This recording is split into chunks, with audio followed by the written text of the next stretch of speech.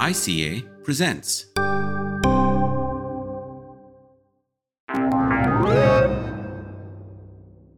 The noise you just heard is the sound of the interrobang.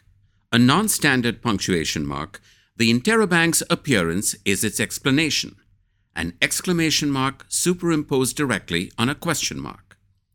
The theme for the 2022 International Communication Association Annual Conference, One World, One Network, ends with an interrobang. The symbol simultaneously celebrates and problematizes the oneness in the modern age of global communication.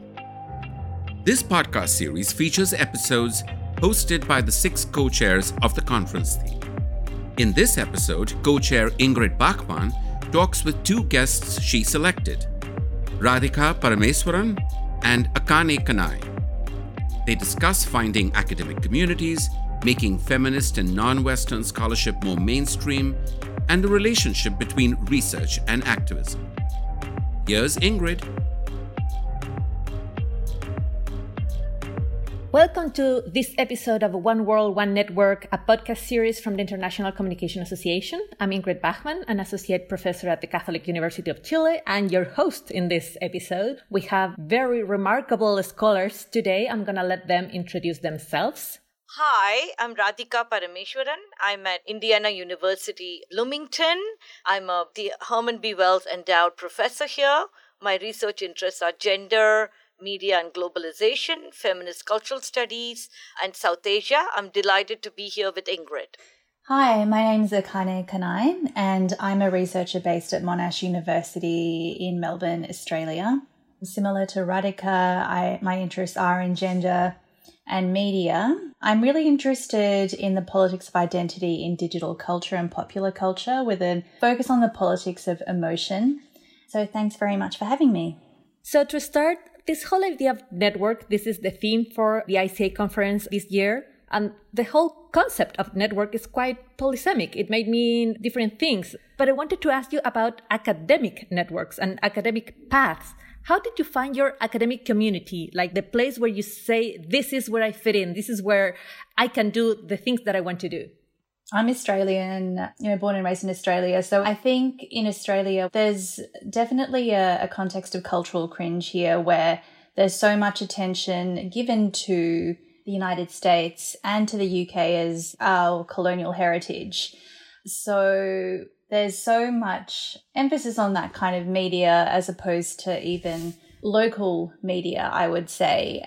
I think that's been interesting for me, sort of reconciling that as well as becoming a scholar in the space of, say, feminist media and feminist cultural studies, where we know a lot of the conversations about feminism definitely are driven by a lot of developments in the US as well as in the UK.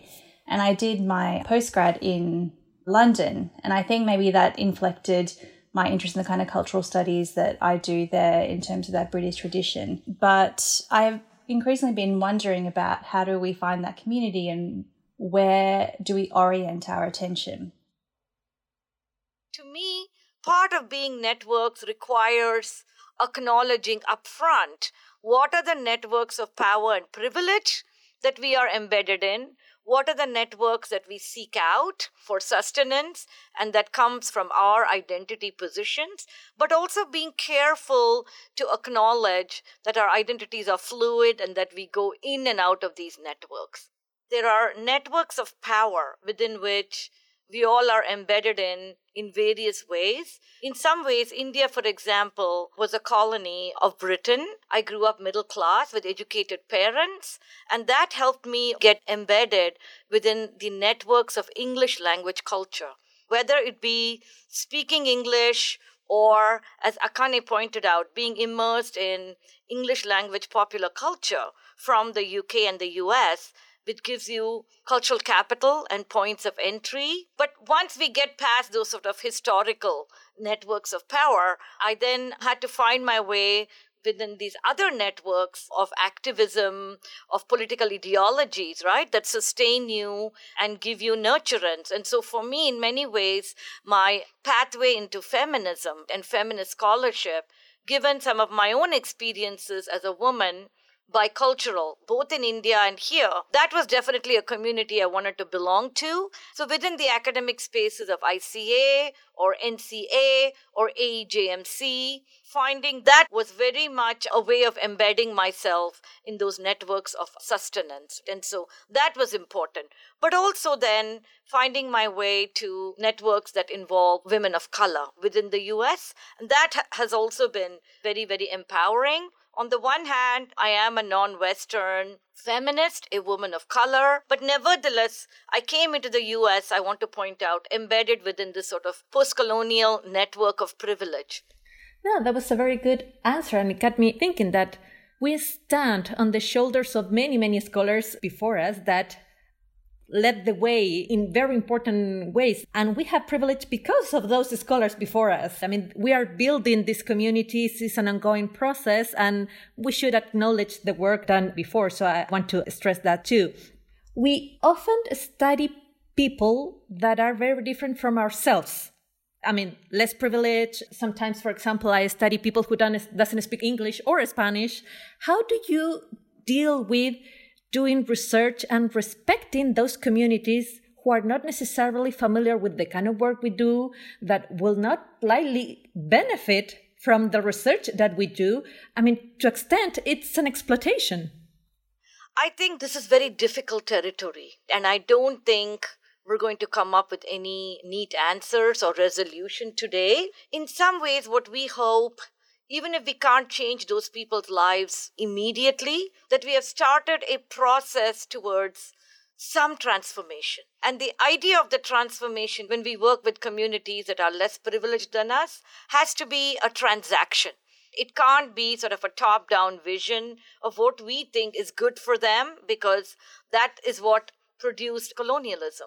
The idea that we can be benevolent saviors of a community. So I think at the start, we have to acknowledge that to some degree, we do this work for our own survival in the academy, pretending that we do research that is divorced from our own gains and benefits from doing that is simply not okay. So we have to start from that position. But if we only stay in that position, it becomes self-indulgent. Right? I have to acknowledge my privilege, and then you can move on. That is not useful either. If there's ways to spread your research beyond the narrow publications that the academy requires, if you can do some public intellectual work and make sure that you're reaching out to larger communities, if you can use your research in your teaching to go beyond your biography, I think there are ways in which we can think about embedding our research in networks that go well beyond our own promotion. I really agree with what Radhika was saying in terms of trying to ensure that we think about our research as having a public and social benefit in some way. It's important to remember we can't individually negate our privilege. As Radhika said, I think teaching is a really great way that we can do that. I think that it's one of our primary social impacts. Yeah, those are very good points. And that's the kind of reflexivity I like seeing in research. Like, we have to think about how we do things, why we do them that way, and to whose benefit. You all do research that is very relevant and important. But if I am honest, some research tends to be more popular or mainstream, and some other topics, let's say for lack of a better word, more peripheral. I'm talking about studies on gender, marginalized communities, race, ethnicity from the global south. What is your view on the impact of such research in the last 10 or so years? My impression is that it has gained visibility, but there are ways to go. There is work published in feminist media studies that is from non-Western settings, but I think there's something about what work is seen as local in particular and what work is seen as more general. And it's kind of clear that often in Western settings, there's not the same need there's not perceived to have the same need to particularize, to say this is a particular context, this is the national political structure. And not to say that obviously there are scholars who do this, but I've been thinking, have I done that enough? It's not enough for me to acknowledge this other work that's been done, because if different Western settings don't do that, then they'll still always have this position of incorporating the non-Western into this larger narrative, which is still dominated by this Western structuring of the world. Yeah, Akane, you've raised some very good points. In many ways, even as we try to make our field more cosmopolitan and to be more inclusive of different parts of the world, there is a way in which knowledge about the Western world functions as what I would say a universalizing norm. When you think about work, say, on Europe, Australia, the UK, there's a way in which you don't need context because we all are supposed to just understand it. We all are assumed to have a common base of understanding as to what this is. So in a sense, America can function as America writ large, as opposed to talking about a region of Appalachia, or are we talking about the American South? Are we talking about the American North? Or the American Midwest? We don't have to, because all of America, it's just America, right? It has the power to function, as just something we all should know about. On the other hand, knowledge that is produced on the global South to a large degree, in the US at least, is produced by scholars from the global South.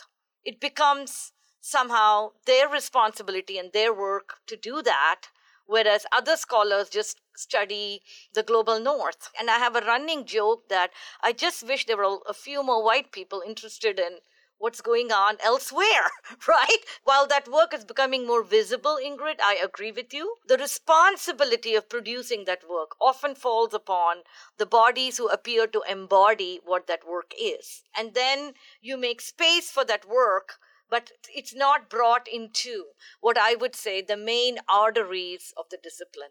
What might it mean, and how can we think about ways not to compartmentalize, not to provincialize, but to make it part of mainstream conversations? It's funny because I think that I felt that the feminist scholarship division was my field, because that's the one place where I've never gotten a review saying, why should I care about Chile? It's interesting. I've gotten that same question to some degree. Oh, so you're doing a case study. And I want to go, why is India a case study and not the US? And so these strange ways of saying that knowledge from certain parts of the world are to be given their place as sort of a special zone, but not just function in the same ways that knowledge from the Western, part of the world. Yeah, I've been asked by reviewers to put the country in the title of the paper, because apparently I have to specify that there. So it's clear this is not Europe or the US. And I mean, by now I have a response to that. But I remember the first time that it happened that I didn't know what to do. I didn't want to do it. But on the other hand, I wanted to get published. So there is that tension. And in addition, I have to educate this reviewer on these things. And that's quite tiresome indeed. You mentioned earlier this whole idea that activism is part of what we do, but not everybody understands that in a good way. So perhaps you could expand on that idea. What do you mean by doing activism as a scholar? Definitely, yes. Our work is activist in orientation because, to a large degree, the topics we address, the communities we engage with, tend to be marginalized in public culture. The ways in which they want to change the world often does not get the hearing it deserves. We are responsible to do that. But at the same time, I'm careful to say that I'm not a full-on frontline activist who's engaging in that work full-time. And so I try to navigate that. And I think we have to convince people in the academy about how our work is connected to those types of goals that activists also have.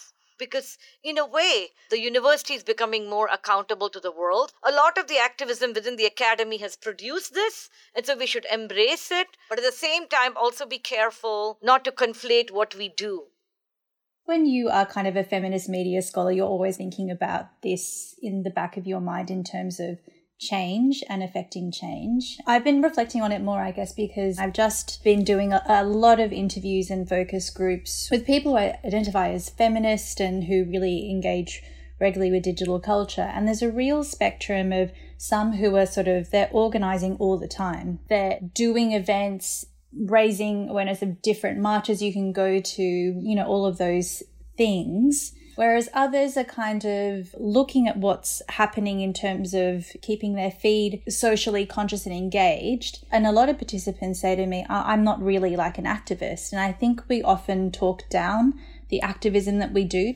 Especially with digital culture, sometimes activism is really conflated with visibility and voice.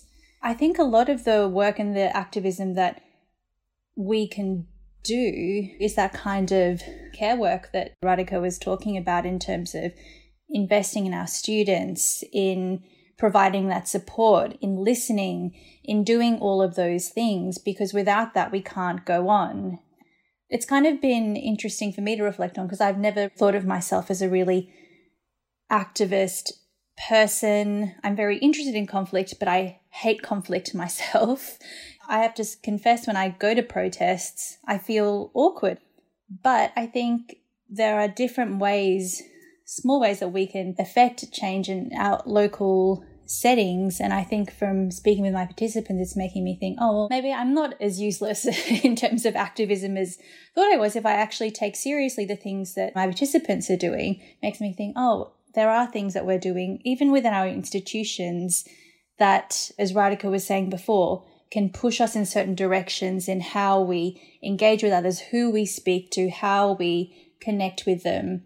I think institutions themselves can really radically shape what is possible for us. And I think sometimes even negotiating that is a form of low-key activism, I guess.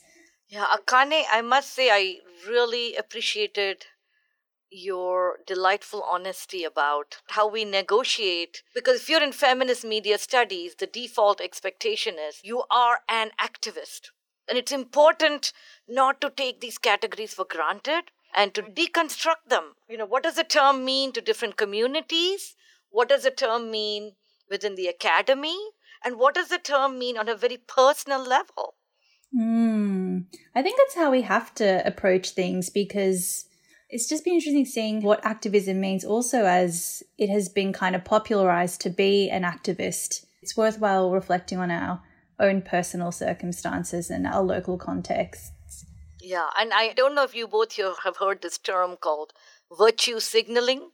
There's this whole frenetic pressures to do this public virtue signaling and therefore announce oneself as an activist, whether it be through hashtag culture or other types of digital cultures. And then there are others who are not doing any of that, but quietly making change in their communities.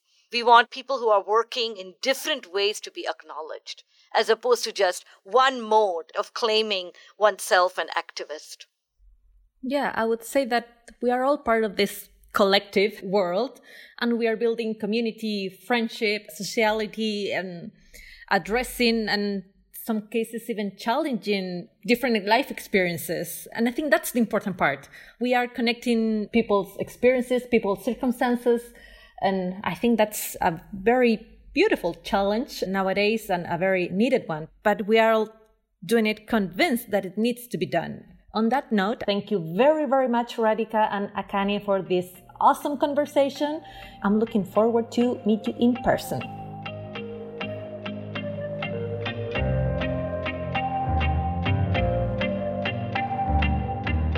One World, One Network is sponsored by the Annenberg Center for Collaborative Communication at both the Annenberg School for Communication at the University of Pennsylvania and the Annenberg School for Communication and Journalism at the University of Southern California.